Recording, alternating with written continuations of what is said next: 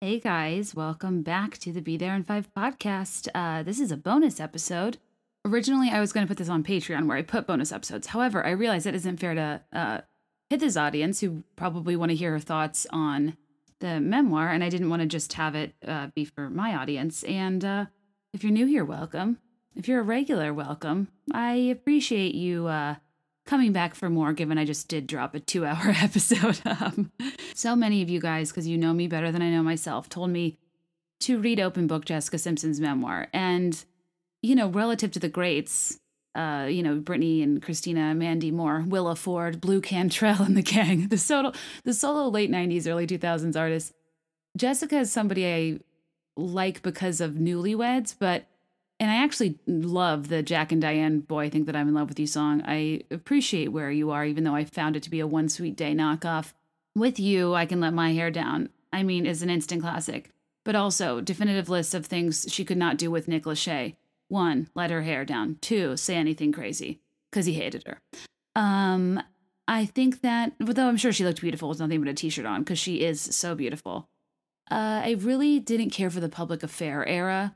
And I did not care for sweet kisses. The Sweetest Sin was so creepy. She looked gorgeous in the video, but I remember feeling obviously, I'm triggered by True Love Waits, purity movement, virginity things. And Jessica Simpson not only was the poster child then, but she still maintains it kind of. She didn't seem that bitter about her, how forced virginity was on her and how she lived between two worlds. One where she was forced to cover up and was, told that she was tempting the church elders because she simply has a body with curves and it's for some reason women's responsibility to control how men respond to them. Ridiculous. I honestly, I need to breathe into a brown paper bag whenever I hear narratives like that. Alternatively, Tommy Mottola didn't find her sexy enough. She spoke about her body image with such clarity and self-assurance that I appreciated, but without resentment, which is interesting to me because I certainly feel frustrated by all of the, really sexist messaging I received in my youth as it related to covering up and the importance of women being chaste and pure, if only to make sure that, men, God forbid, aren't tempted and if they act on it or touch you or say something inappropriate, no, God, no, it's not their fault, it's yours because you wore a V-neck top by the Target brand Exhilaration that you had no intention of seducing anybody in your algebra class, but alas, you're the one sent to the principal's office. I'm not bitter. Anyways, back to my original point. Sweetest Sin, I don't know, that I didn't like. I thought at a point she needed to almost shed the skin of the virginal person and just not full ex-Tina dirty, too dirty to clean my act up dirty, but I don't know. I just, it was kind of a funny era where people embraced and promoted shtick and every pop star had their thing and they seldom abandoned it with the exception of ex-Tina. It's wild to look back and think about how oversexed all of that was. Do me a favor, watch the Britney Spears I'm a Slave for You video and just watch her pant in a weird sauna nightclub in a small orgy with people surrounding her that are shirtless. I remember watching making the video and I was 12 or 13 and I was just yeah, this is what adulthood is. This is what you do for fun. You go to a maybe nightclub during the day somewhere in Asia that is also maybe a sauna / steam room. You wear pants that are so low you essentially cut out the crotch and the waistline. But to combat that, you put a pink thong over your low-rise pants for an incredibly chic look, and for a top, just simply take any long stretch of fabric, a scarf, a pashmina perhaps, anything you can get your mitts on, the more sheer the better, and just simply crisscross it over your boobs and tie it in the back. To me, I was this is how adults dress. And going forward, I will, live my life always saying, little girl, don't step into the club. I'm just trying to find out why, because dancing's what I love. I just really relate to, I may come off shy, but I feel like talking, feel like dancing when I see this guy. What's practical, what's logical? What the hell, who cares? All I know is I'm so happy when I'm dancing there in the Asian, maybe sauna, maybe nightclub, daytime, a situation where everybody sweats and orgies their minds out until they are simply so dehydrated they have to go out on a balcony, stick their tongues out, and hope to catch some few and far between raindrops. It really is a weird video, and I certainly can encourage anybody to go back and watch it. I could do a whole episode analyzing the 4 pop princesses, because Heather brings up Mandy Moore in this, which I kind of wasn't thinking of her in this context. But they were kind of the 4. And as it relates to voice, it's obviously 1 Christina, 2 Jessica, 3 Britney, 4 Mandy. But as it relates to like total package, like all around ability to like succeed outside of their pop persona, it's like impossible, because Mandy Moore made herself established as a legitimate and talented actress, not only from A Walk to Remember, and, you know, pretending to be a dancer and all of those layered pieces in the I Want to Be With You video from Center Stage, but also because of This Is Us. I think she's absolutely fantastic in that show. But then there's Jessica, who doesn't really like sing or dance in it or anything anymore and kind of fell off the face of the earth, but she's a freaking billionaire and boss businesswoman that I respect tremendously following this memoir. Britney Spears we're still the most like fascinated by and concerned about, and like she crushed it in her Vegas residency. But also she seems to have stopped emotionally developing at age 16. Then there's Christina, who developed over time, seems mature and self-aware. After the dirty phase, you know, everybody's got to get out of their system in some way. Hers just was a little bit more public. She did maintain a level of longevity, not necessarily with the success of her music, but she's so damn talented that she'll always, you know, withstand the test of time. And she's a voice coach, which, you know, kind of brought Gwen Stefani back on the radar too.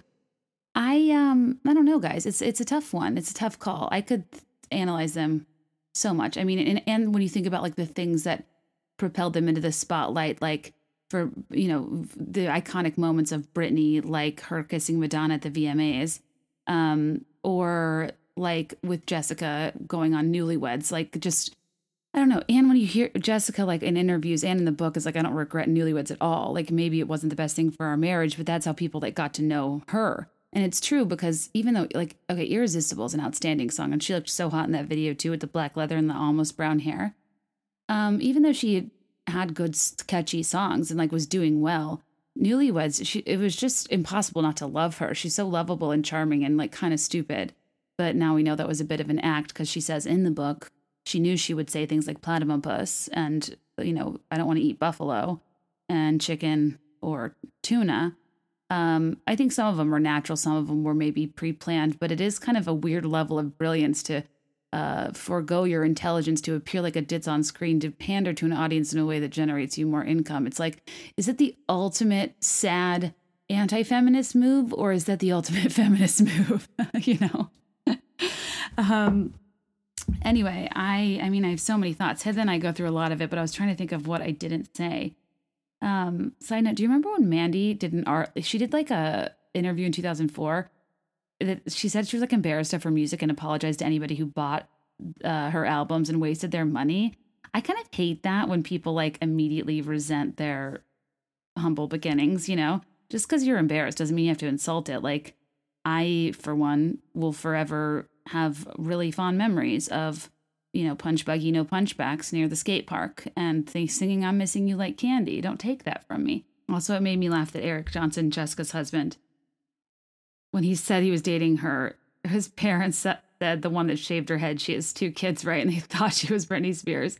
And then there's another example where they went to Disney World and like it was her first time there in years since like auditioning for the Mickey Mouse Club or whatever in the grad night.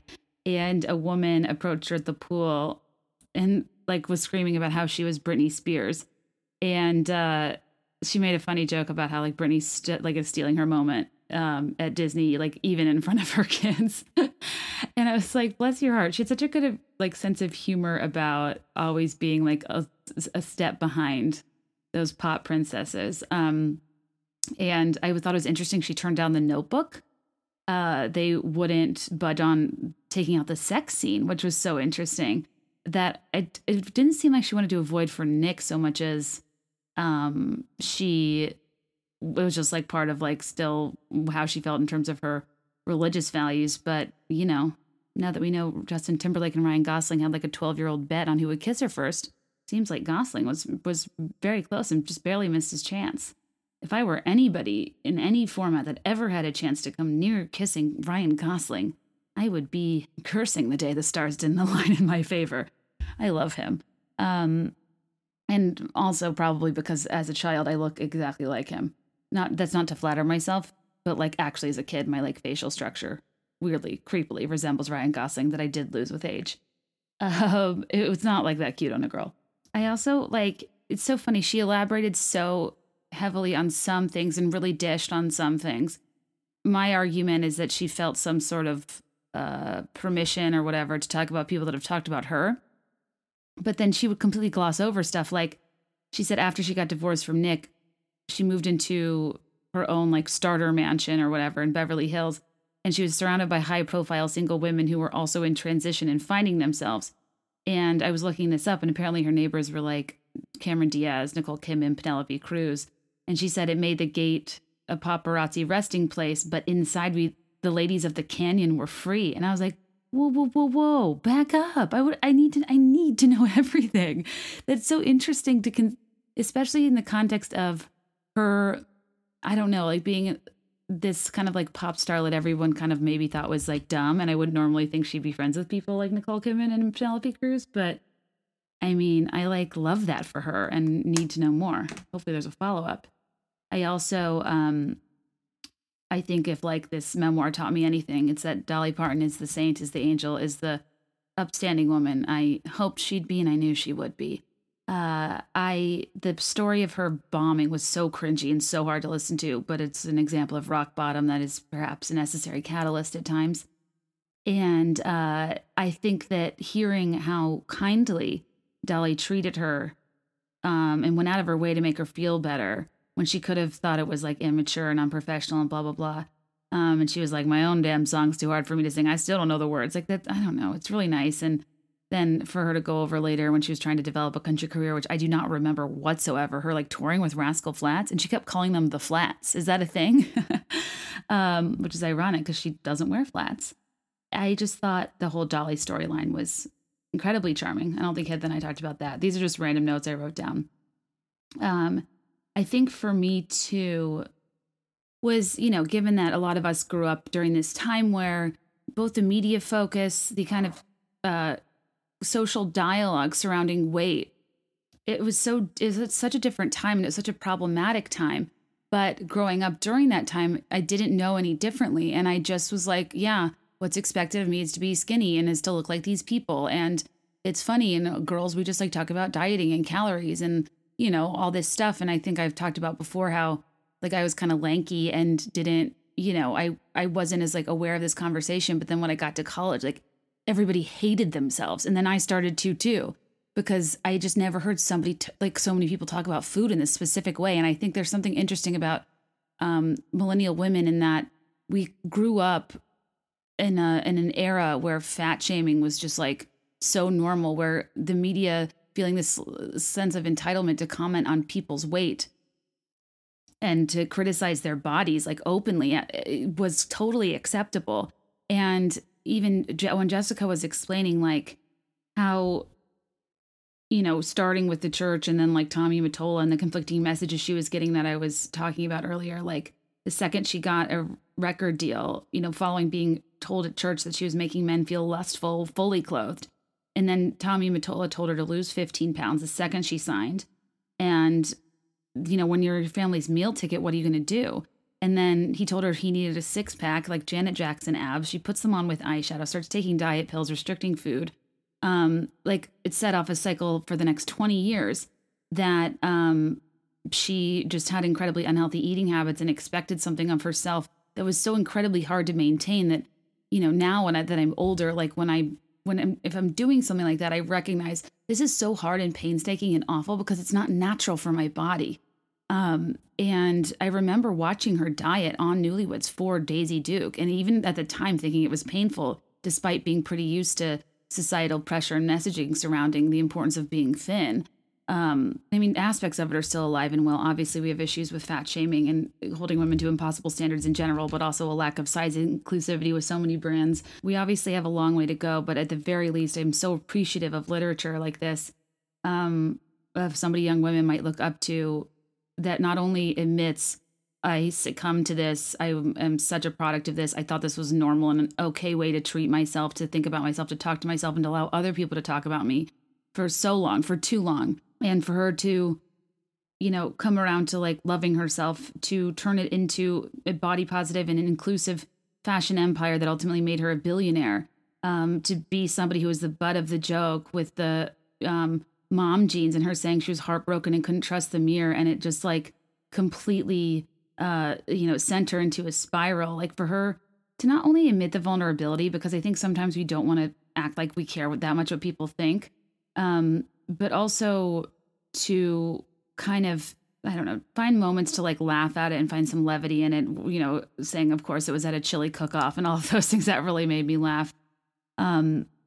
It like really, her talking about body dysmorphia, like really sunk in, like stuck with me in terms of saying like, when you're always in on the joke and you feel like you're in control of your weight, it's one thing, but then to also be at a good place and like have accepted yourself, but then have this whole like mom jeans thing happen going on where you're not the one making the joke anymore, anybody else is. It's just like, it kind of shows how precarious this process can be and how difficult it is to love yourself and difficult it is to tune out noise. And even when you think you're self-actualized, the intense and impossible standards women are held to and the way we're spoken about, like our bodies are some open topic for discussion, makes it really impossible to break the cycle. And even, I can't decide, because I was frustrated with her getting like ultimately 2 tummy tucks after being self-actualized, inclusive, and body positive. But I think that kind of almost shows this paradox we all experience of where we both want to embrace and love ourselves, but are still like people that get over focused on aesthetics and want to look a certain way and maintain our youth. And like, I'm all about like natural beauty. You are who you are. Nobody has any right to comment on how you look. You're perfect. But then like I get Botox, it's this paradox that I feel too, that with, I don't know, it's like I want to leverage any and all like technology and things I can do within reason that make me feel like my best self and kind of preserve my skin and whatever. But I also, I believe that we should be allowed to exist in whatever way we want to. So maybe that's the point, is regardless of your decision making, the importance of spreading body positivity, and also owning your own decisions and being transparent about them, and don't give people the wrong idea. Like you can, have that huge Khloe Kardashian ass because of squats and not because of a fat transfer. Or your buttery forehead isn't a result of some expensive serum you want to get an affiliate, commission off of on Instagram, but rather your frozen forehead from Botox that makes it buttery as hell and is a sensation I can't get enough of, Lastly, the thing I'll say, and we talk about John Mayer, but I do think what's so interesting is when you look at what Jessica said about John and like compare it directly to Taylor Swift's song Dear John, it's the same thing. And she says specifically that she would constantly strive to earn John Mayer's approval, and then says he would give it and then take it away, then give it, then take it away. And when the lyrics of Dear John and all of their poetry and perfection, my God, quite literally say, well, maybe it's me and my blind optimism to blame, or maybe it's you and your sick need to give love and take it away. It's so crazy. And she said, you're an expert at sorry and keeping lines blurry, never impressed by me acing your tests. And Jessica talks about like, she's obsessed with like spelling and grammar and saying the right thing, and how every conversation is a competition. And like Taylor Swift is whip smart and she's witty. And I think she could hold her own with John. And that maybe was why she was intrigued by him and they had some sort of chemistry. But she was ultimately like, it just sounds like at that point in time, he was awful and impossible and looking for material to write songs. But also, the most perfect bridge of all time of Dear John, at one point, Jessica, I forget the exact quote, but talks about how she like felt tapped out or like run dry, or she just was like, he just like exhausted her. And in Dear John, it says, all the girls that you've run dry have tired, lifeless eyes because you burned them out. And I'm like, oh my God, you're so right.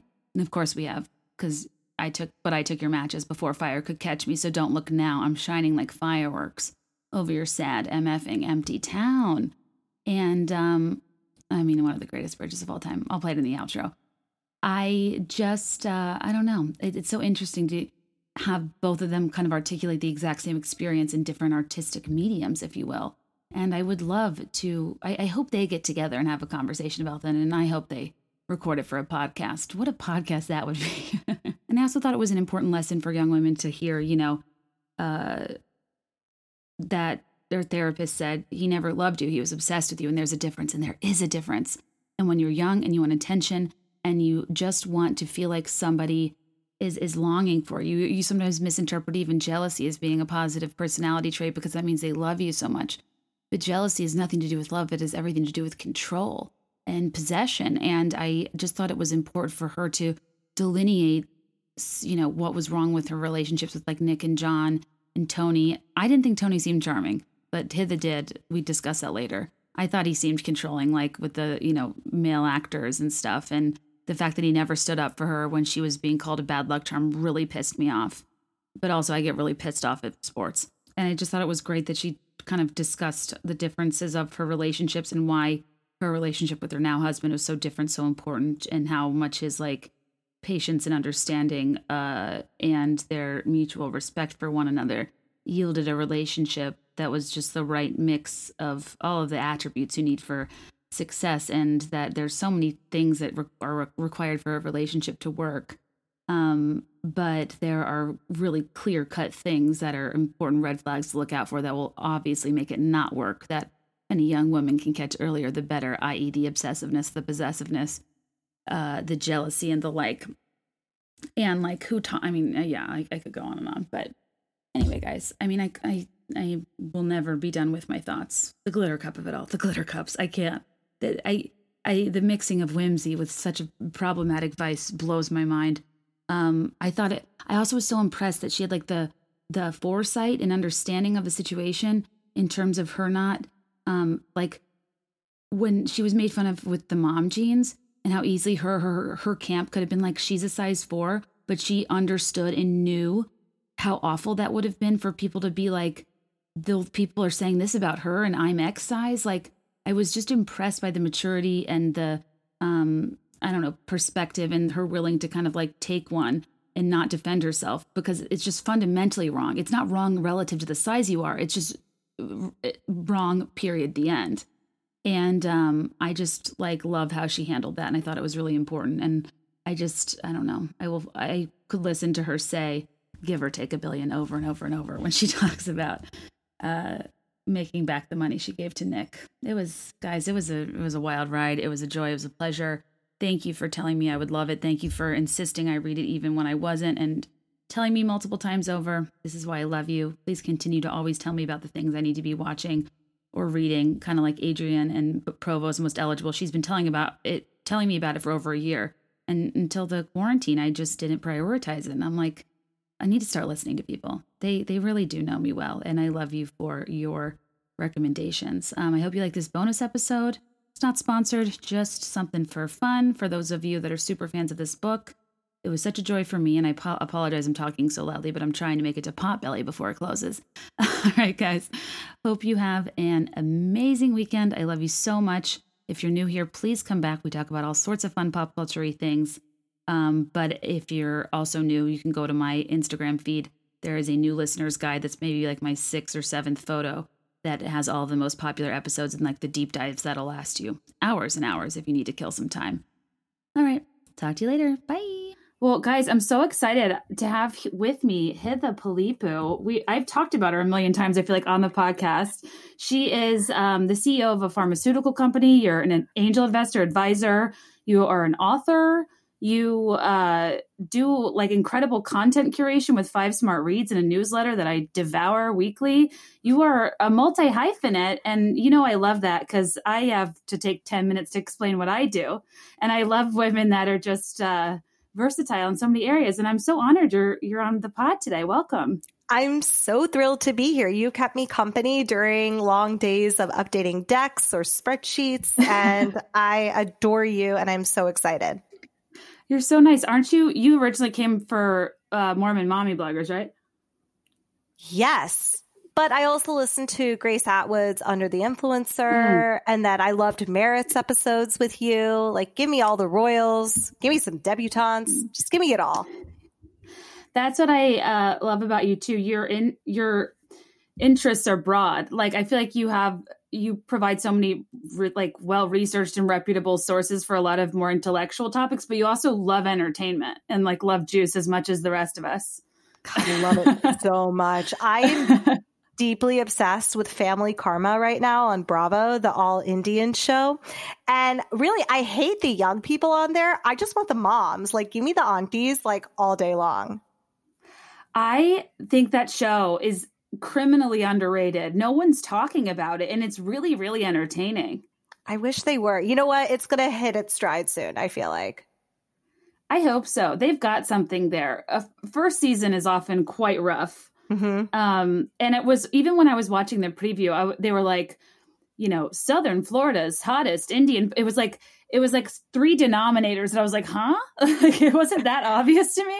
But then I was like, this is amazing. Like, what you need is people that already know each other and that are so intertwined in each other's business. Mm-hmm. And then you throw in some extra generations on top of that and a lot of Taco Bell, and you just have an amazing show. Exactly. But before I get started too, you have a podcast that's fairly new. I do. It's called One Smart Thing. And I was very much inspired by you. But on the flip side, I don't have a lot of time to necessarily sit and record a lengthy episode, but I want to share about my ideas and thoughts and the things that I think are important. So that's my opportunity to do so. And it's been really fun. So how long is the average episode? It's under 10 minutes. I think I have maybe one or two that's 12.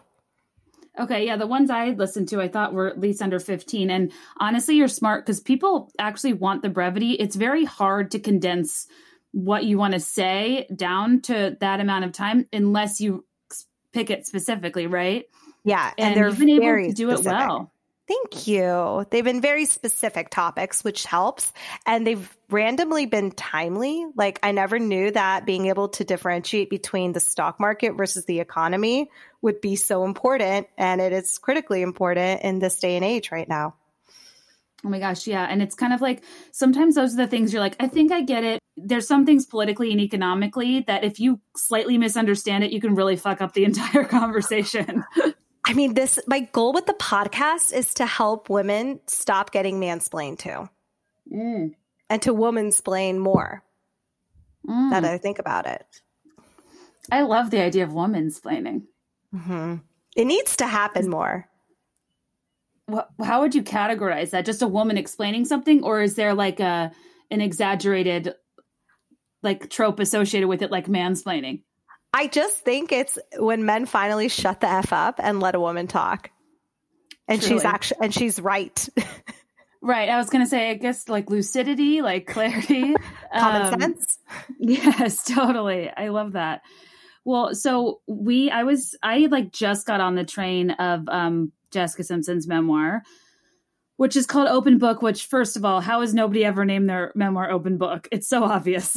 So obvious. But oh my God, she was the right person. And this was the right book for that title. It really was. And like, I love pop culture. I love everything about, especially like the Gen X, Britney, Christina, Jessica era of the, teen pop idol.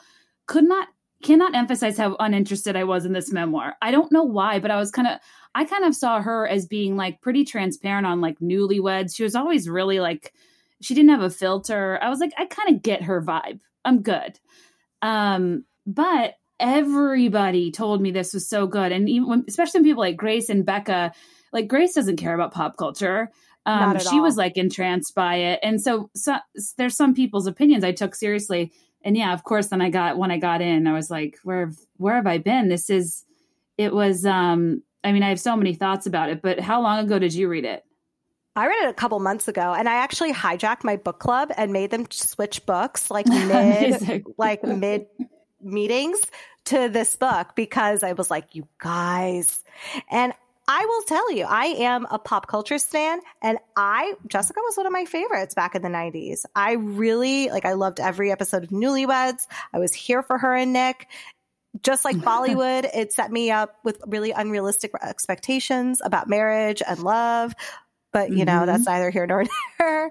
And so I feel like I was always rooting for her. And I was always just so fascinated at how you go from Nick Lachey to John Mayer to Tony Romo was Johnny Knoxville? What the hell happened with that?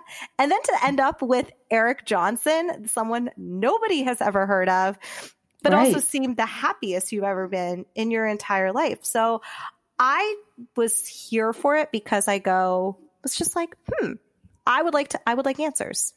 I really would. Well, I kind of expected it to be a lot. It was about her dad, but it also wasn't about her dad. Like, I think that was what I was kind of coming into it looking for, because I thought they had like a, what's his name? Beyonce's dad, like very that similarities. level of a fallout. And they kind of did, but I feel like, Joe and Ashley were less parts of it. And I think they were very well set up for their own memoirs. Don't you? I actually was a huge Ashley Simpson fan. And one of my favorite Peloton workouts, Cody Rigsby did this XOXO series ride all of February. So he picked people who dated each other in music. And so he had this pop ride where it was 98 Degrees and Jessica and Ryan Cabrera and Ashley. Oh, what Ryan Cabrera song besides On the Way Down? It was just On the Way Down. And wow, this is exciting. And I think it was Autobiography was a song on the ride, but it got me deep on an Ashley Simpson binge of Pieces of Me, great song. Just a lot of Shadow was amazing. It was so good. And I kind of recently Love, L-O-V-E. L-O-V-E, it makes me want to la. I mean, honestly, that entire record was outstanding, and it was timely given the Avril Lavigne like punk rock girl power of it all. And I kind of deep dove in Ashley recently, and I was really impressed to see she wrote or co-wrote her entire album. And like Jessica, none of her hits she wrote or had like anything to do with. Jessica was kind of like a vessel. Ashley like actually tried to do her own thing, and the SNL, hoedown, the weird dance she did when she lip sync, like I just think that really destroyed her. God bless. But also that she ended up married to Pete Wentz from Fall Out Boy. I know. And now Diana Ross's son. That's right. Thank you for reminding me, because last year I, even on my podcast, was like, I could not have less interest in Ashley's Simpsons reality show with Diana Ross's son. Like, why would I watch that? Now I'm like reinterested. I know, but the Ashley Simpson show was also way ahead of its time. It really was. Those were two just like paragons of reality TV that we will never have it be that raw and that unedited like ever again. I know. And I've rewatched Newlywed season 1 because it's like iconic.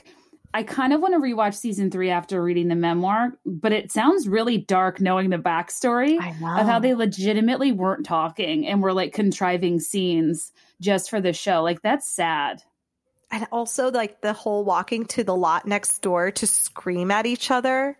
That was such like a raw part of that book. But also I felt, okay. Don't worry. Okay, you're fine. But no, I actually am kind of mad at myself that I read this so fast, because there's not enough stuff I really love and absorb so quickly. But then when I find something I like, I finish it immediately. Me and too. Then it's over. Me too. I have to binge on, if I get gripped to something, like I will stay up all night reading. I know. Same. And like, I was woken up last night by like her songs that I didn't even know were on the Audible. And I'm like, what am I listening to? And then I was like, I missed something. And so, yeah. But, okay. So what, like, I know you read it a couple months ago, but what was kind of like the things that you liked about it that were maybe expected? And like, what were you totally surprised to read? I appreciate the childhood origin stories of every memoir. However, those are the ones I tend to skip over the fastest because I kind of just don't care at the same time. I actually could not put hers down. So everything that I know her sexual assault experience is something a lot of people had talked about, but even some of the really tender moments of, her family struggled for a really long time financially, and that sort of the sort of tight wallets, her father, traveling wherever he could get a job, how lean Tina ran that family operation. I guess maybe it's because we saw the adult Joe and Tina and Jessica and Ashley and how they were living once, they had quote unquote made it, that made me respect maybe some of the things I would have mocked maybe when I was watching it as a stupid teenager, and recognize why, some of the bags she bought or some of the things, the parents wore, the car choices they drove. I respected them a lot more for it in a time where I was just really ignorant when I first observed it. And I thought that was that's when I knew that book was kind of different than other celebrity memoirs. And I was so taken by that honesty and the way she painted a really honest picture of her childhood, in so much you can do as your point of view, because, there's your experience, there's someone else's experience, and somewhere between is the truth. But I don't think she ever shied away from saying, these are my reflections on my life. By no means should you take this as the absolute truth, which is something a lot of memoirs fail to do that I thought she did really successfully. I agree. She was a good writer, a good storyteller. It was like, it wasn't void of her personality, which a lot of times ghostwriters completely sap the writer of their like core characteristics that maybe make them sound juvenile or, not as sophisticated and on paper, but and maybe I was listening to her. She sounded like herself, but she was much smarter than I thought she was and much more aware. And I am so with you. Memoirs, I usually completely skip childhood reflections. They do not interest me at all. But to your point, it's not like a Kardashian situation where it's like wealth to wealthier, and everyone's story is interesting in its own way. But I normally too, child star types, she kind of tried to be one with the Mickey Mouse Club. It didn't really work. She didn't really give up, but it wasn't like your normal child star story either. Because most of the time it works. Yeah. And for her I remember seeing Mickey Mouse Club stuff because VH1 Behind the Music and stuff was really into sharing that back in the day. We were very aware of who was in the Mickey Mouse Club. But yeah, did you watch the Mickey Mouse Club though? No, I didn't either. So I missed out on them that first go around and only became obsessed with everyone after the fact. Same, right? Star Search and Mickey Mouse Club were a little before I was watching a ton of TV, I think. But also at the time, Disney was subscription only. My family didn't pay for Disney. Mine didn't either. So it was, kind of, there was a barrier to entry there. So I don't really remember it. But I thought that, I'm very obsessed with reflecting on a conservative church upbringing. And I think for me, what was really interesting is that a lot of people in her position, A, to the pressure of being a pastor's daughter, B, the impossible situation she was put in, being body shamed in church, and then being told she wasn't sexy enough by the industry, no agency whatsoever. It was just other people's opinions of her body. And I don't know, I just thought it was interesting that I've rejected, and I feel very I'm frustrated and bitter and resentful about a lot of things that I don't agree with now. She has steadfastly maintained her faith, her respect for the church, and spoke about it incredibly positively in a lot of scenarios where she maybe, I don't know, I was kind of amazed that she didn't have any sort of resentment toward the church. And I mean, there are very few faith-based or faith-driven people or stories I can handle. I am a pretty staunch agnostic, and it's not something I personally ascribe to or find my own faith in or find authentic when it's talked about. But her way of talking about it did not turn me off at it. In fact, it actually had me thinking, I go, this is amazing to hear how honestly, how someone's journey at intersecting moments with faith and how their life has progressed. I was very drawn to it more than turned off by it, which I assumed that of myself. And the only other instance that's ever happened was when I read Nick Foles, the former quarterback of the Philadelphia Eagles, autobiography after he won the Super Bowl for the Eagles. He's now a Chicago Bear, so you're welcome. Sadly, if anyone who plays sports, I wouldn't know who they are, even if they're on the Bears. But that's a great point that I didn't put together. Is I am triggered by like almost like faith family football types that just like are talking shit behind your back, but pretending they're just a sweet Southern lady. Like those are the people that drive me insane. That I think that they, to quote her song, don't practice what they preach. But I found hers very endearing, and I also found her lack of, to like switch gears, the objective and almost unfeeling way she spoke about her parents' response to her telling them about her being abused, that was interesting to me. She had so much emotion and awareness like toward every situation, but she didn't really comment on their response that much, which I thought was alarming and terrible, and something that like, I don't even know. I don't think, their response was what she recorded. And I think she wasn't going to put words in her parents' mouth to reflect on what they must have been thinking, and maybe left them the opportunity to answer that for themselves in the public forum, should they choose to decide to. But yeah, I mean, I guess I see a lot of similarities in both, kind of the evangelical community and in certain cases immigrant communities, because I have to think if I had something like that happen to me and I brought it to my parents, it would have been something that got resolved, but not something that is talked about. Mm-hmm. Mommy. Yeah. Look who's back. Yeah, I think that that was like, the story itself was incredibly difficult to hear, but the bullying following the sexual abuse, I was shocked by. It was like extreme. When she was detailing her experience with the women in school, or the young women in school, the girl she called Beetlejuice, and like spreading the rumor about the thing that had happened to her, just kind of like the double twisting. I was like, that is traumatizing, like on so many levels. It is. And actually, it didn't surprise me because girls are vicious.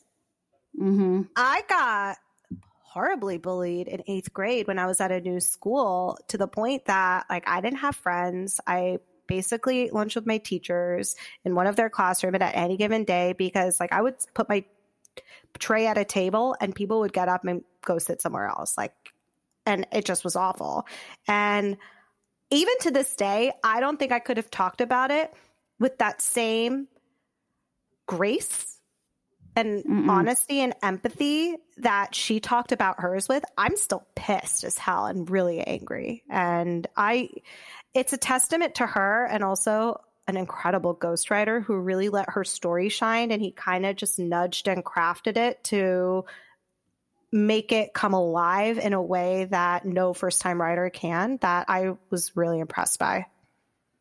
Yeah, like I felt the emotion behind it, but there wasn't like rage. It was from the beginning, she spoke about it with resolve that I definitely wouldn't have had. Well, I think too, it was shocking, kind of like going from her youth into her career, I guess, because most of what I knew about her was Newlyweds, is like at the time I did not grasp how young she was and how inexperienced and naive she was. And even things like her talking about like going bra shopping with her mom and like telling the salesperson, like, I'm going to get felt up. I'm just like, what? Like she was so young and like naive, and I don't know. I guess I can't even imagine getting into an industry and having your entire like perspective and thoughts being so malleable, because she just was from such a narrow worldview, and she turned out pretty normal comparatively. And to that point, we forget how young they were when they hit the record, because they were so sexualized and made to be so adult that, I mean, all of them have had their own journey in navigating that. Britney, what she went through is pretty well documented. Christina, even, like, she's turned out all right, but certainly, I can't imagine being 14 years old, being told to lose a certain amount of weight, feeling like I had to put eyeshadow on my abs to make it look like I had some defined, like showing cleavage that didn't feel comfortable to me. And having these decisions made for me with no autonomy and no say. And it's all about the bottom line, which you don't even understand what the bottom line is when you're that old. No, and at that old, I wouldn't have pushed back. It was kind of like a different time, and it makes me sick to think about now. But you have to, like, when it's financially driven, that's another thing. If your family has nothing and you're their meal ticket, what are you going to say? Like, no, I'm not going to lose the weight. That's how they backed people into corners, and it's so messed up. And I mean, Tommy Mottola sounds like a real monster. I think I maybe already knew that, but like. Yeah, I mean, Mariah certainly ran away as soon as she could. True. Actually, I forgot about Mariah's relationship with Tommy. Yeah, I mean, I kind of loved like the behind the scenes stuff of, it was kind of crazy that Britney and Christina like beat her to the Mickey Mouse Club, and her mom was like, you'll see them again. And then her album was delayed because theirs was coming out. And I love the insider info, like, she came out with a ballad in direct contrast to their like upbeat pop hits. Because when you think about coming out the gate with I Want to Love You Forever, weird choice. But also that song holds up in a way Genie in a Bottle and Baby One More Time does not. That's so true. Or Candy, for that matter. Oh, Candy, yes. Oh my God, Candy. I think that the Jack and Diane one, and I think With You, and I think that I'm in Love with You are two outstanding songs that I still very much like. Amen. I completely agree. So I think of the big thing for most people beyond some of the more serious themes were like how much juice was in here, like romantically.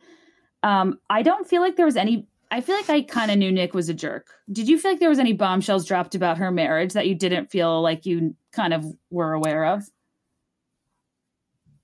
No, but I admit I went back and rewatched Newlyweds season 1 on YouTube after. Oh my God. It was, and I was watching it during the Nick chapter. He's so cute. Bye. He's never really been into reading until I got these like Dragon Masters books, which I can only explain as elementary school Game of Thrones. They're about a bunch of kids who become Dragon Masters and get to like tame these dragons for this dubious King Roland and of the Kingdom of Bracken. And I'm really into them. Like I stay up and read them after he's fallen asleep on my shoulder. And I'm you're like binge reading kids books. They're really good. That's awesome. And he's so excited about reading them that I'm like, okay, great. Finally. Yeah, write that out. It's amazing. Exactly. I didn't think that there was any Newlyweds on YouTube. I rewatched Newlyweds on YouTube season 1. Again, I couldn't get past season 1 because, to your point, you saw after reading kind of the decline of their marriage, I didn't feel right to watch it again. Reading and hearing her talk about it was enough. But season 1, again, all the things I had mocked, I was just more endeared by her inability to cook. That she was so busy and gone in New York and trying to sell. And because you get the sense of, I have to get my song played on the radio. I have to make these things happen. Otherwise, my family can't afford to live still. And coming from that, you know, a lot of her childhood mentality towards money and that sense of responsibility she took on herself was still very much, I respected her a hell of a lot more than I did when I first kind of consumed it. But it made for an interesting parallel because Nick was literally just hanging out at the house with his brother, like moving things around and just chilling.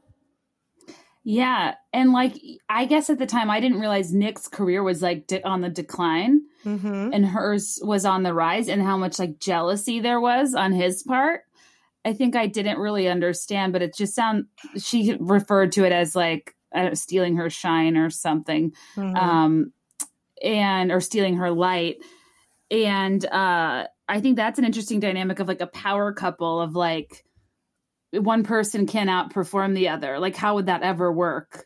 You know, for a 22-year-old, you should want them to be as or more successful than you. They just started. And he was really trying to like eclipse her from the beginning, which was kind of messed up. But he was also older. Like, remember, he turned 30 when they were like year 1 or year 2 in the marriage. And I know was. So she does talk about that, which I'm glad for. But it's to rush into marriage in basically your very first relationship. Like, that's wild. I know. And it's what, projecting impossible ideals of virginity does to people. It makes you feel like you don't have options because he was getting impatient. Yeah. She said he was getting impatient. And her dad was like frustrated with her wanting to get married while simultaneously imposing those impossible standards onto her. When he told her, like, the day of the wedding, we can just leave. You don't have to do this. I'm Can you imagine? Whoa. I'd be like, no, I can't. Killing my buzz. Like, please. It's like, now, the Vera Wang gown, like the big church in Dallas. Now you say this? She actually, her wedding holds up in terms, she's like, I went back and watched footage. She's like, is beautiful and it wasn't dated. No, she went very classic. Like, props to her.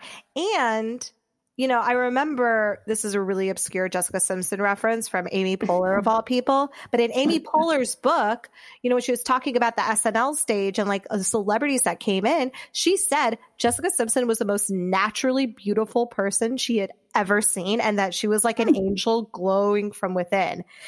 And I don't know why that's the one thing I remember first when I think about Amy Poehler's very excellent memoir. Yes, please. But yeah. I liked Yes, Please, but she complained way too much about writing a book in the book. Drove me insane. But didn't you feel that way when you were writing your book? Because I definitely felt that way when I was writing mine. Mine was short, though. I would... Yeah, I mean, I think it's different when you like are commissioned and paid for a book and then they're like, write it within these parameters and it's not like idea first, deal later. But yeah, that's an interesting. I don't remember that, but that's something that I think those compliments are so high, like that's such a memorable thing to say about somebody. And I do feel badly because even in my head, the past decade of Jessica Simpson, I like can't picture her not pregnant. Like, I haven't seen her. I mean, and she just always would come out when, she has been pregnant for a lot of it.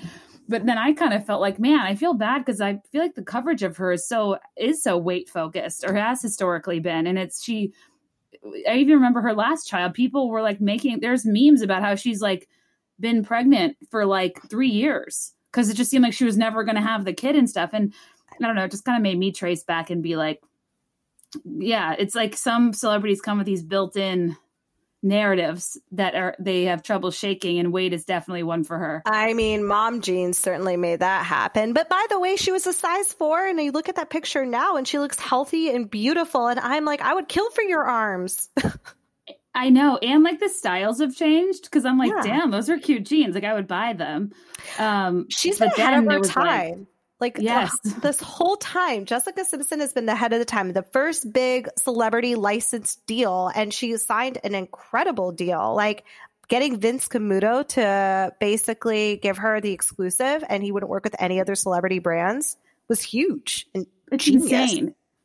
It is genius. And even if I were him, I would not have had that foresight to think she would be the one to push product, because like everyone takes a stab at a clothing line and it usually is like QVC. It's like nothing that notable. But yeah, her wealth, I mean, and the power of like her talking about giving Nick what he wants and then she made it back, give or take $1 billion. It's just like goosebumps on goosebumps on goosebumps. Listening to her say it with that little bit of swagger was one of my favorite moments of listening to the book, where I actually think I was like, oh, and like dropped my phone because I was closest to a mic drop I could get. And it just was. And it's like empowering for somebody that always treated her like she was so stupid and so incapable. Yeah. And I also, random side note, I was kind of like, what are Drew and Leah up to? They were such big characters in Newlyweds. I wonder if they're still together. And I mean, how like the Casey Cobb relationship really started off from like a business relationship that became such a dear, dear friendship. Like reading that was incredibly endearing. And who's married to Donald Faison. I know, who's like crazy. now has a podcast with Zach Braff. Seriously? Is it about Scrubs? Kinda, yeah. And can we talk about how Zach Braff nabbed Florence Pugh from Little Women, and he's dating. They're dating? Yes. Oh, I didn't know that. Okay, follow her on Instagram. Zach Braff has an incredible kitchen that she is cooking, doing all these amazing cooking videos from.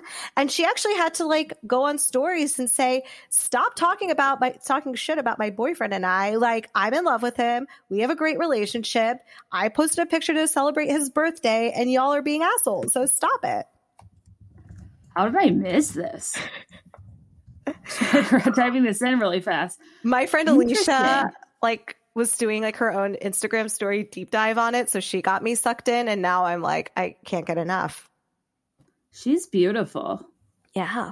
But like also Zach Braff to me is like, I don't know. I don't think he's like anything like it's to me inexplicable as Zooey Deschanel and the Property Brother. But Zach Braff, I understand. Yeah. The draw. Yeah. Yeah. But I'm not into the Property Brothers. I'm not either. And I also, in some weird way, understand Ben Affleck and Ana de Armas. Mm-hmm. Yeah, same. Like, I can get on board with it. I could get on board with that. I would prefer her with like Captain America or someone who I just think is a different caliber human being, if you will.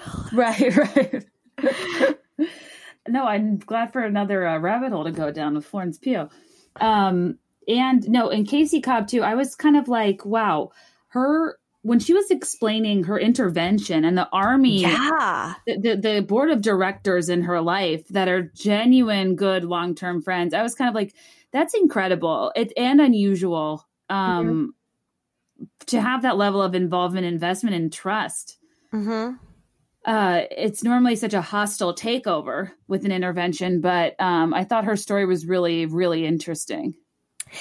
I really also loved how she wove in each of the relationships with each of her parents and her sister, and how they all also continue to evolve. And, you know, her relationship with her father is deeply, deeply complicated, but you can see that there's still so much love there, and that they struggled to kind of find their footing at various points. But that's something, as someone who's just so close with her own family, I just thought the respect she showed to her family members while also being deeply vulnerable was a testament to like really great writing and being really living up to the book's title and being an open book. Okay. I was going to ask you about that because in general, I think anybody public facing it, you know, that I really do value like sharing. I don't think we all have a lot to, you know, we have a lot more to lose by hoarding than by sharing. But half the time when I'm trying to share, it involves other people that, you know, don't sign up for something public facing. And I wrote that down too, of like, how can I feel like I really understand the situation, the good guys and the bad guys, yet I haven't lost respect for anybody in any meaningful or detrimental way. And the fact that her father was on this book tour with her, I mean, it speaks volumes, right? Like I would have it is hard to toe that line and to not feel like they're withholding the entire story to protect somebody. 100%. And, you know, Joe Simpson, I feel like has just been such a polarizing character in the early aughts pop culture, and how he tried to become the OG Kris Jenner in a lot of ways. And it's fascinating, like he and Matthew Knowles and the very different relationships, you know, that they have with their kids. And Jessica being so open and honest and talking very openly about where they're at now versus you never know anything that's happening in Beyonce's life. So she communicates in image only. True. And I loved the modern incorporation of the complexity of celebrity in that him pulling up to the daughter's assembly and she's like, how could I miss the green car? His new green sports car. I saw it on Instagram. And it's like, what an interesting thing to say about your father. Yeah. Yeah. And a big question mark for a lot of people. I thought that Joe Simpson came out years ago. I thought that was open. I thought we all knew that. Now I can find no record of this. And I went through that. Yeah, I went down that Google rabbit hole as well, and I couldn't find anything. Did you think he was out? I did. I swear I don't know. And now I can't find anything. And she said one line only, that he brought his friend John to her wedding and that it was his story to tell, which honestly is the right thing to say. John is in the book acknowledgments too. Oh, really? Yeah, John and Tina's new husband. Oh, interesting. That was also an excellent book acknowledgments to read. Like, I enjoyed it. Okay, did she say it on Audible? Because I didn't even get there. I don't know. I think I might have just read it. Interesting. Yeah, I think that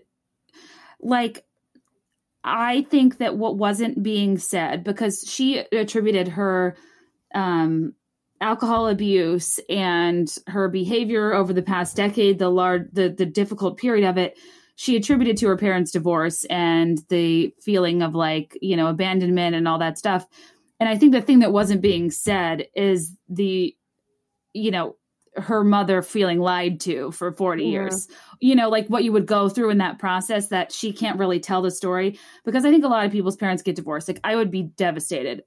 I don't trivialize it whatsoever, but I think there was an added layer to that. She couldn't explain her level of despair. Yeah, I agree with that. But rather than she was very good about opening up widely on things in her life that she had found some kind of closure or resolution on, and anything that was still somewhat outstanding, she just maybe alluded to it, but let it lie and didn't try to explain or complain about it.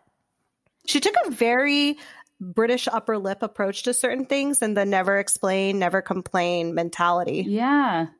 Right. And then other things, it was like so much more drawn out. Like, I still am like reeling over Johnny Knoxville, because like that, I feel like nobody told me that in the press. And then I was like, whoa. You're admitting to an emotional affair. He's not a cartoon character. Because like, I could not be less attracted to a character from Jackass. She slept with Bam. I'm like, what? I still that was can't like believe shocking for me. I mean, is he better or worse than John Mayer, we think? Because it made Johnny Knoxville sound like a regular. It gave me a lot of respect for Johnny Knoxville, to be perfectly honest. And then Tony Romo. I mean, I'm a Philadelphia Eagles fan. I loathe the Cowboys more than life itself, but she even made Tony Romo likable to me. I disagree. I think he seemed controlling and righteous. But she knew what she was getting into, and it was almost like she needed Romo as a palate cleanser post-Mayor. True. I guess I was kind of annoyed because I feel like he stunted her acting career. Because he wouldn't let her be in scenes with other men. I forgot about that part. Wait, can we talk about how Tony Romo's wife is Chase Crawford? Crawford's sister from Gossip Girl. And she is so beautiful. She is Chase Crawford as a woman. I know. It's not fair. Sometimes genetics is just unfair. It's really not. And like, this is how little I know about football. For a hot second, I got Tony Romo confused with Tim Tebow, who was like the mega virgin. I was just like Southern Christian football players, but Tony Romo is generally well liked. He's not controversial, right? No, didn't live up to the Cowboys' hopes for him, but nice guy. Yeah. Very good commentator. Are you familiar with Taylor Swift's song about John Mayer called Dear John? Oh my God. It's the exact same thing that Jessica said. It's kind of crazy. I have a fantasy that like Taylor, Jennifer Love Hewitt, and Jessica Simpson get together for a girls' night, and Jennifer Aniston. Yes. Just to talk about John Mayer. Oh my gosh, 100%. But I also want to like let people evolve. And I feel like he's kind of tried to, I don't know how I feel about him, but the way Jessica described, like checking your spelling and grammar, conversation being a competition, she described it like a chess game. Mm-hmm. And I see that in his personality. He's smart and he's crafty, and I'm sure it's exhausting unless you're his match intellectually. But who wants to have to play chess in a relationship? Relationships are already so hard that, right, like, it should not be even harder. Like, I don't care how, I mean, I don't know how good the sex was. It must have been like mind-blowing. But he called her sexual napalm, didn't he? Yes. On Howard Stern? Yeah, in the Playboy interview. That's right. And she was pissed because she was promoting her like biggest passion project. I think it was called The Price of Beauty? Yes. And it was about how beauty is defined differently all over the world. It's a project I'd love to see that I never saw, that she's super proud of, and that every conversation led with sexual napalm, which really does suck. And, I did watch, I remember it was on VH1. I watched a couple of episodes. Ken Paves was on it with her. And I thought they were really, really. I don't think they're friends anymore. That's so sad. That's a big question mark for me, because he was talked about a lot and then not at all. That's true. And then all of a sudden it was Rita Hazan. Yeah, Rita Hazan from New York, but she just does their color. Someone else does her cut. I don't know why I know this. You're so right. It's like Jeff Lewis, Chaz Dean, like fallings out or tough with these major hair people. I remember like they were in India. They were traveling the world, and it was a very smart show. And again, ahead of her time. Mm-hmm. I know. And I just never really took her that seriously. But she also was like, I knew what I was doing. Like, I knew the role people wanted me to play. And like, that's even a level of astute I wouldn't have been, because I wouldn't be smart enough to market myself. I'd want everyone to like, I'd over-explain everything, so everybody would like know the real me. I wouldn't have the objectivity. But I think that with the John Mayer, like, I don't know. I feel like a lot of people, that's like a big topic people want to talk about. Like, oh my God, what a dick. He's so awful. And like, yeah, it's the whole thing was like stressful and alarming and emotionally abusive. But it also was like, I don't know how to explain it. It's like, I think that the way she talked about her therapist explaining obsession versus love was interesting. And I think in a much smaller scale, it's a situation a lot of us have been in terms of just misunderstanding someone's affection towards you as being love, when it's just like, unhealthy obsession or jealousy or whatever. And she was only 26. Mm-hmm. Is the other piece of that. In my head, people that are older than me or whatever, I thought she was like, I don't know. I don't even know. But now I'm like, to be in that complicated relationship at 26, absolutely not. The whole another level of torture. It is. And to do so, to live it so publicly on top of it. Right. And I actually am so glad that the person she ended up with is like a really nice guy who had his own career, who's deeply devoted to their family, clearly like some kind of shaman wise person. I know. Like on his own. Not her vibe. That we know, but maybe completely is her vibe. Like is as enlightened and whatnot as she has always been, and that nobody gave her credit for. And he was a football player too. So nobody was giving him the time of day and assumed like he was just kind of this meathead, even though he was Yale educated and like got admitted to Wharton Business School. That's true. And I love how she was like, I have a GED and I'm a billionaire. So do you need to go to Wharton? I was like, yes. I see Eric Johnson as like Cash Warren vibes. Somebody who's like on the periphery of fame. One of my favorite celebrity pictures ever is of Jessica Alba and Cash Warren and Jessica Simpson and Eric Johnson at like Yale reunion, like walking around New Haven together. No way. I don't know why that just popped into my head, but yeah, I completely agree. You need somebody that gets the business, that can go to the events, but is under the radar and not the talent.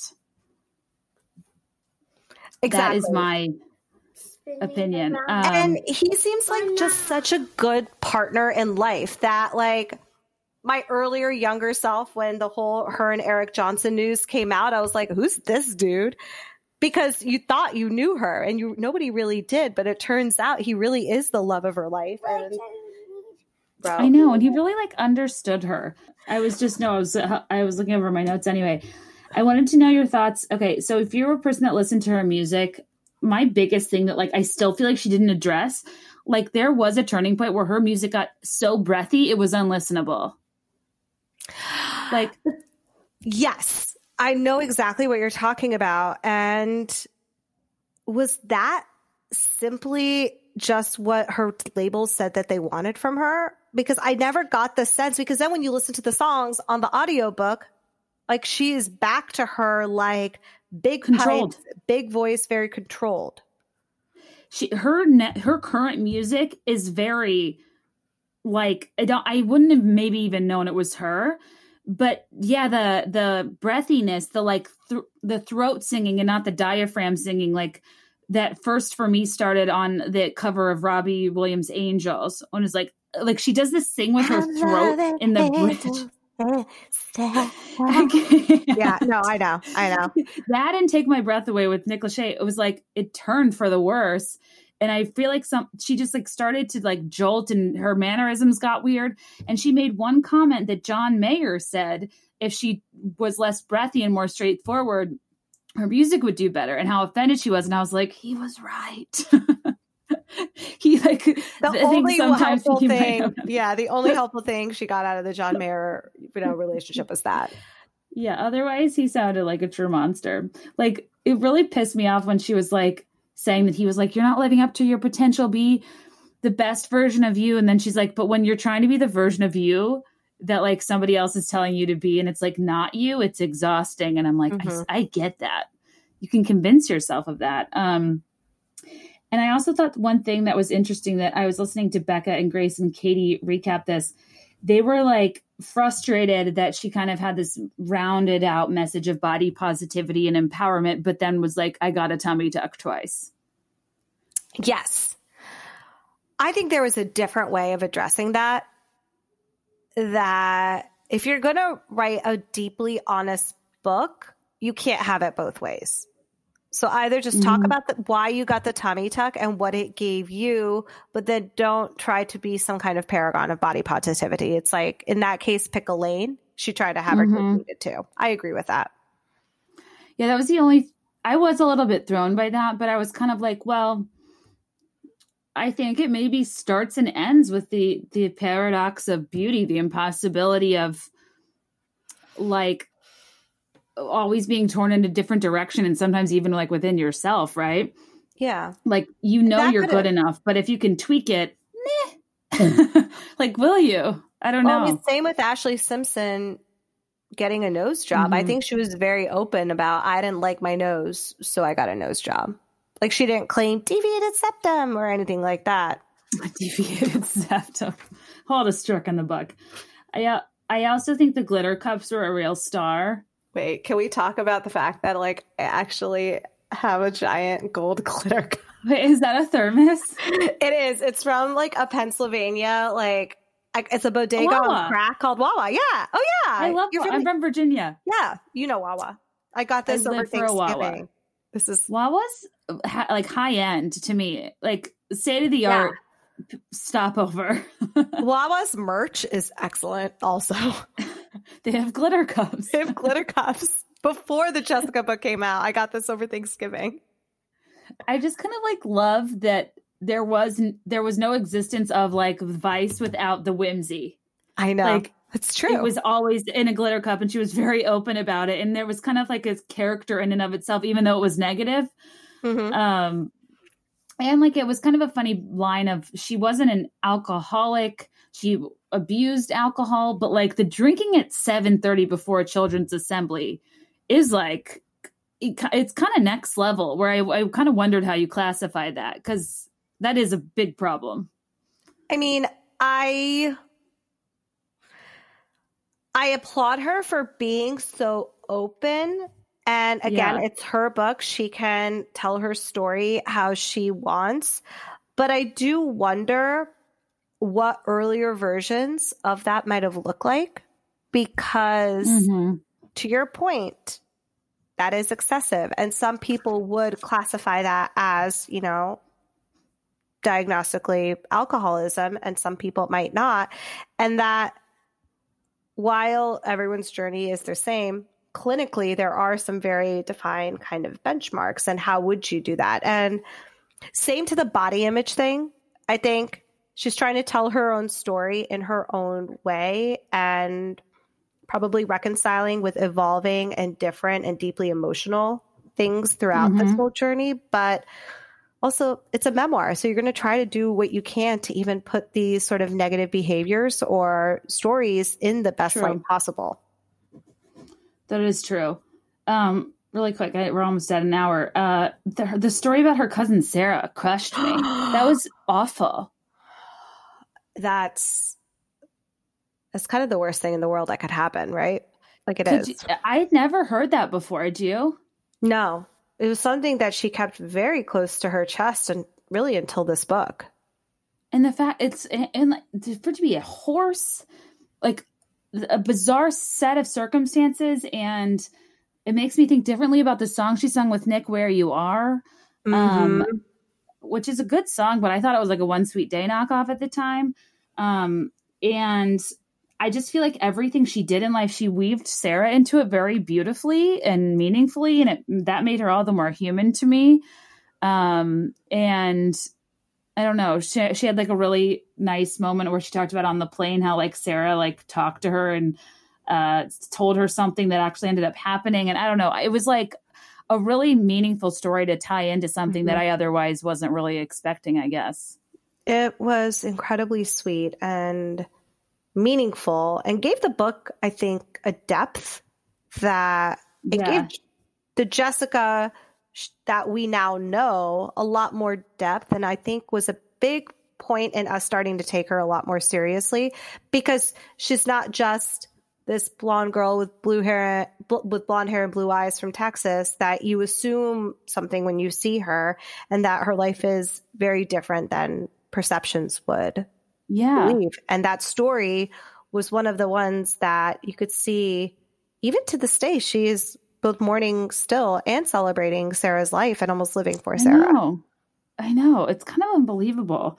That story, like, it really, I don't know. Every time she talked about her, I like would choke up too, and I don't know why. The other thing I wanted to ask you, since you are like well-versed in Jessica Simpson, aughts content, there is this really emotional video of her singing her cover of Let Him Fly, where she's so breaking down. She has to sit on the stage and like she sings, and I always thought it was so beautiful and emotional and raw. And she said it was about Johnny Knoxville, and that too, I was like, what? And I rewatched it and I'm like, to think she's mourning a secret emotional affair with the headliner of Jackass that whole time makes me rethink everything. Yeah. I everything I thought I knew about Johnny Knoxville, I clearly know nothing. And Let Him Fly, it's just like, I don't know. That's kind of interesting to me too, when a relationship gets that far and it's never physical, right? Mm-hmm. Those must have been some amazing love letters or emails. Like, I want to see them. I want to read them.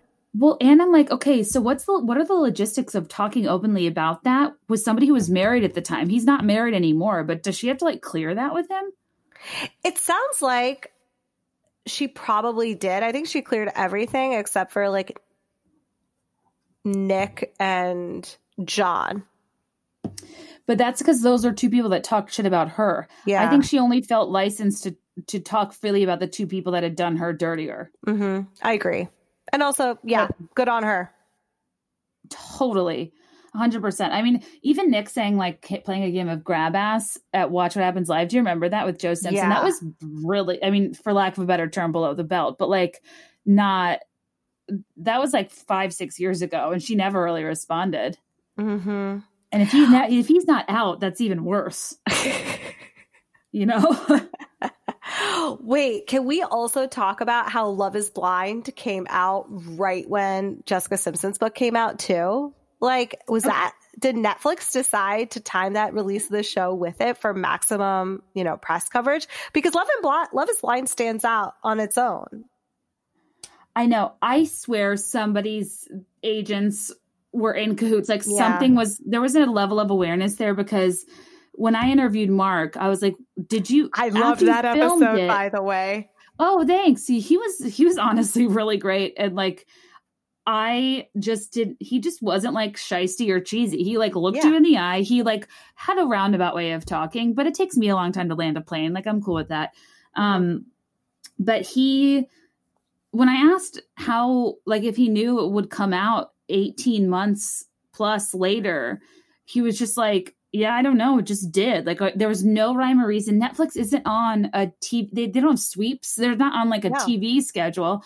And when I think about it, I'm like, what the hell has Nick Lachey done in years? And it comes out the same week. And I was listening to Jessica's interview with Ryan Seacrest today, and he brings it up, and Jessica goes, wait, what's Nick doing? And she has no idea. But a lot of Nick and Vanessa's interviews hinged on Jessica's memoir because it came out the week after. I mean, can we also talk about their first videos separated, like Public Affair versus the one, I forget his song, but like Dax Shepard and there was one before it. It was like a more poppy song, like a beat song, but like Dax Shepard and Jennifer Morrison were in it. In Nick's video? Nick's video versus like a Public Affair had like Eva Longoria and like big people in it. Wait, I thought What's Left of Me was the first off of Solo. SOUL-O. Nick's oh my album. God, I forgot about that. No, he might have just released that as an LP, but that was also one of my favorite pop culture moments ever, is like the Battle of the Breakup video. Oh my gosh, totally. And funny that Dax was in Nick's because he's a Jackass star. Yes. All full circle. And now married to Kristen Bell. It's a perfect example of a full Jackass turnaround. Johnny Knoxville. What's he doing? Where is he? I have no idea what he's doing, but I feel like something happened to him. But since he's admitted to sleeping with Bam, but yeah, I'm going to need to go dueling breakup videos. A Public Affair, she said she was really proud of that album. I thought that album did not hold a candle to her first two. But the other thing that I will let you go soon. The one thing she never brought up that I thought was pretty key to her empire was her line of edible body lotions. I forgot about that. And I wish I didn't, because when I read that, I was like, oh my God, you're right. Like the most random celebrity line to ever exist. But again, now I'm just like, she's a goddamn genius. Like, can we put her in charge of the coronavirus response? She is a boss. The last thing I want to talk about is like the couple of times she brings up meeting President George W. Bush. Like, she makes him so endearing, like even more so right now. And how he just like made her feel like so comfortable and welcome, even when she flubbed the Dolly Parton thing and whatnot. Like, I just am like, wow. I know, we're all so charmed by George W. now. It's like sad. We're like, oh, he's so cute. I sat next to his brother on an airplane. No way. Yes, I was flying to Miami, and here's the thing. My neck wasn't like, I had hurt my neck, so I couldn't really turn too much. So from like just my peripheral vision, I'm like, oh, it's just another white dude businessman. The end of the flight, realized it's Jeb Bush. Jeb Bush is a person that I wouldn't expect to be sitting next to me on a plane. So I don't know if I would nail it right when I saw him either. The whole time I'm like, wow, like the flight attendant's super responsive, like super attentive. She's great at her job. No, I was just sitting next to a once-time presidential candidate. Wait, okay. The other thing about that White House that was so funny is the Department of the Interior. She told her, I love what she's done with this place. I was like, that's hilarious. Oh, and like, I love that. Done at 22. Exactly. She was 22. Who knows what? I mean, I'm a nerd, so I knew at 22, but also. Yeah, I probably do. But like, still, I love what you're done. It's fine. Honestly, though, I was like so endeared by it. It did not turn like I just thought this is the gold standard of celebrity biographies, that now if people aren't willing to be open at that level and also hire that ghostwriter, they probably just shouldn't even write one.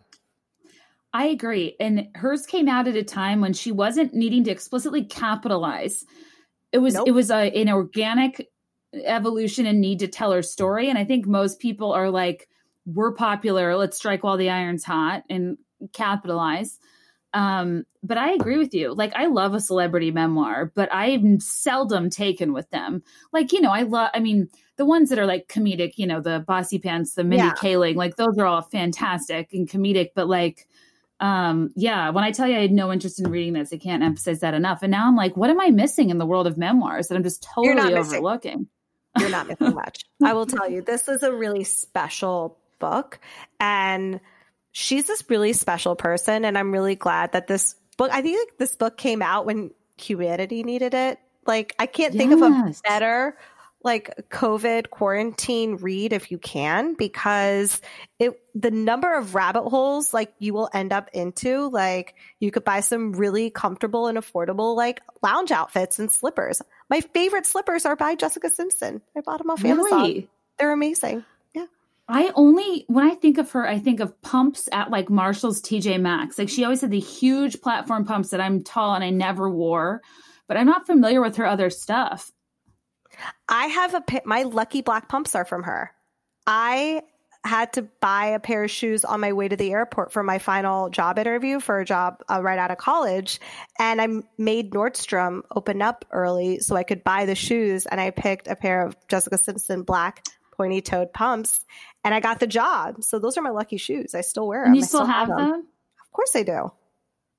I love that. I still have I had to open a credit card to buy a New York & Company pinstripe suit for my first job interview in New York. And I still have it. It's so ugly. I'll never wear it again. But I feel like it's an artifact. It is. I'm saving those shoes mostly for like memento's sake. Not like I'm going to have a daughter. So I'm done having kids. If Corona has told me anything, is that door is shut and deadbolted and boarded up. No more kids. I love the idea too of passing down your Jessica Simpson pumps to your daughter as an heirloom. I would be like, these are Mama's lucky shoes. Don't mess with the juju of Jessica Simpson, especially now all we know. But I know, truly. I just want the best for her. I'm like so happy for her and where she is in life. I have a deep respect for Eric Johnson that I never thought I would have. And, I had such happy feelings and just a feeling of contentment after reading that book.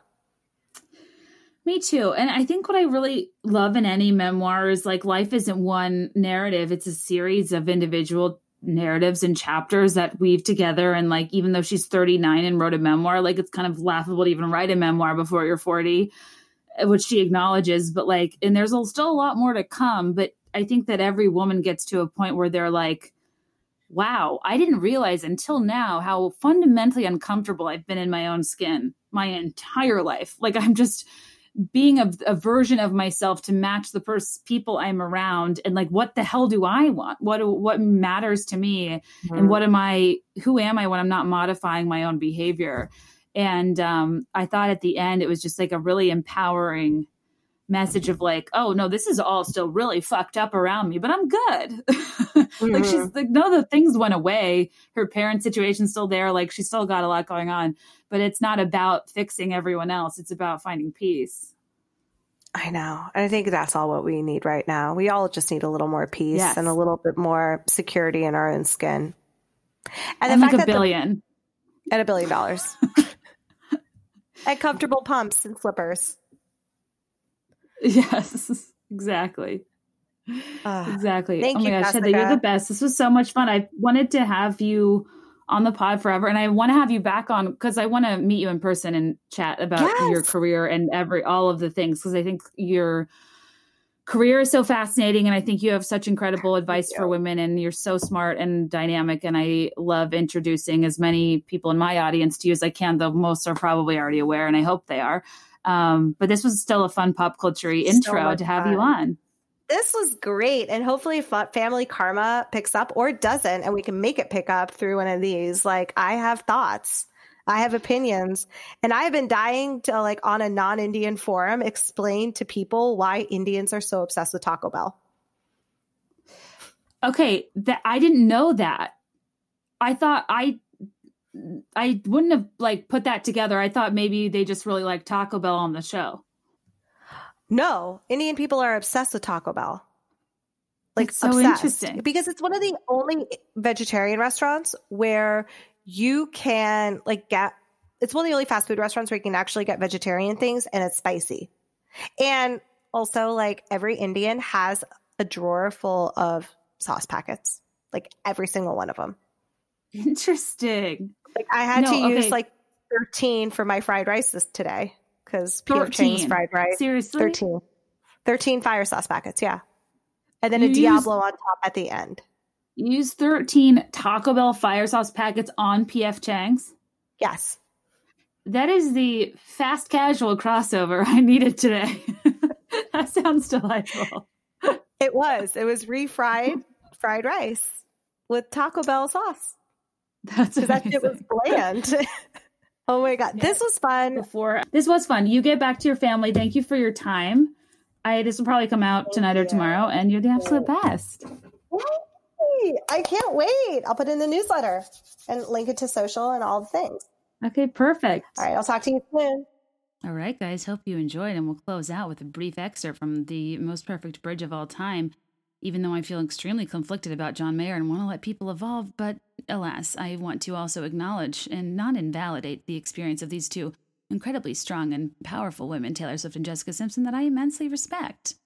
So anyway, thank you for listening. I hope you enjoyed it. Hid is the best. Follow her at HidThePalipu on Instagram. Buy her book, How to Pack. Subscribe to her newsletter. I think you can access it from her website. And, prepare to be delighted by her intellectually stimulating, entertaining, and just well-rounded content she provides. She's truly awesome, and I hope to get her back on the podcast because I would love to dive more into her background. I live for a multi-hyphenate. Anyway, guys, hope you have a great weekend. I'll talk to you soon. As always, let me know your thoughts, and I will let you know mine. I'll be there in 5, I swear. I'm shining like fireworks. Oh,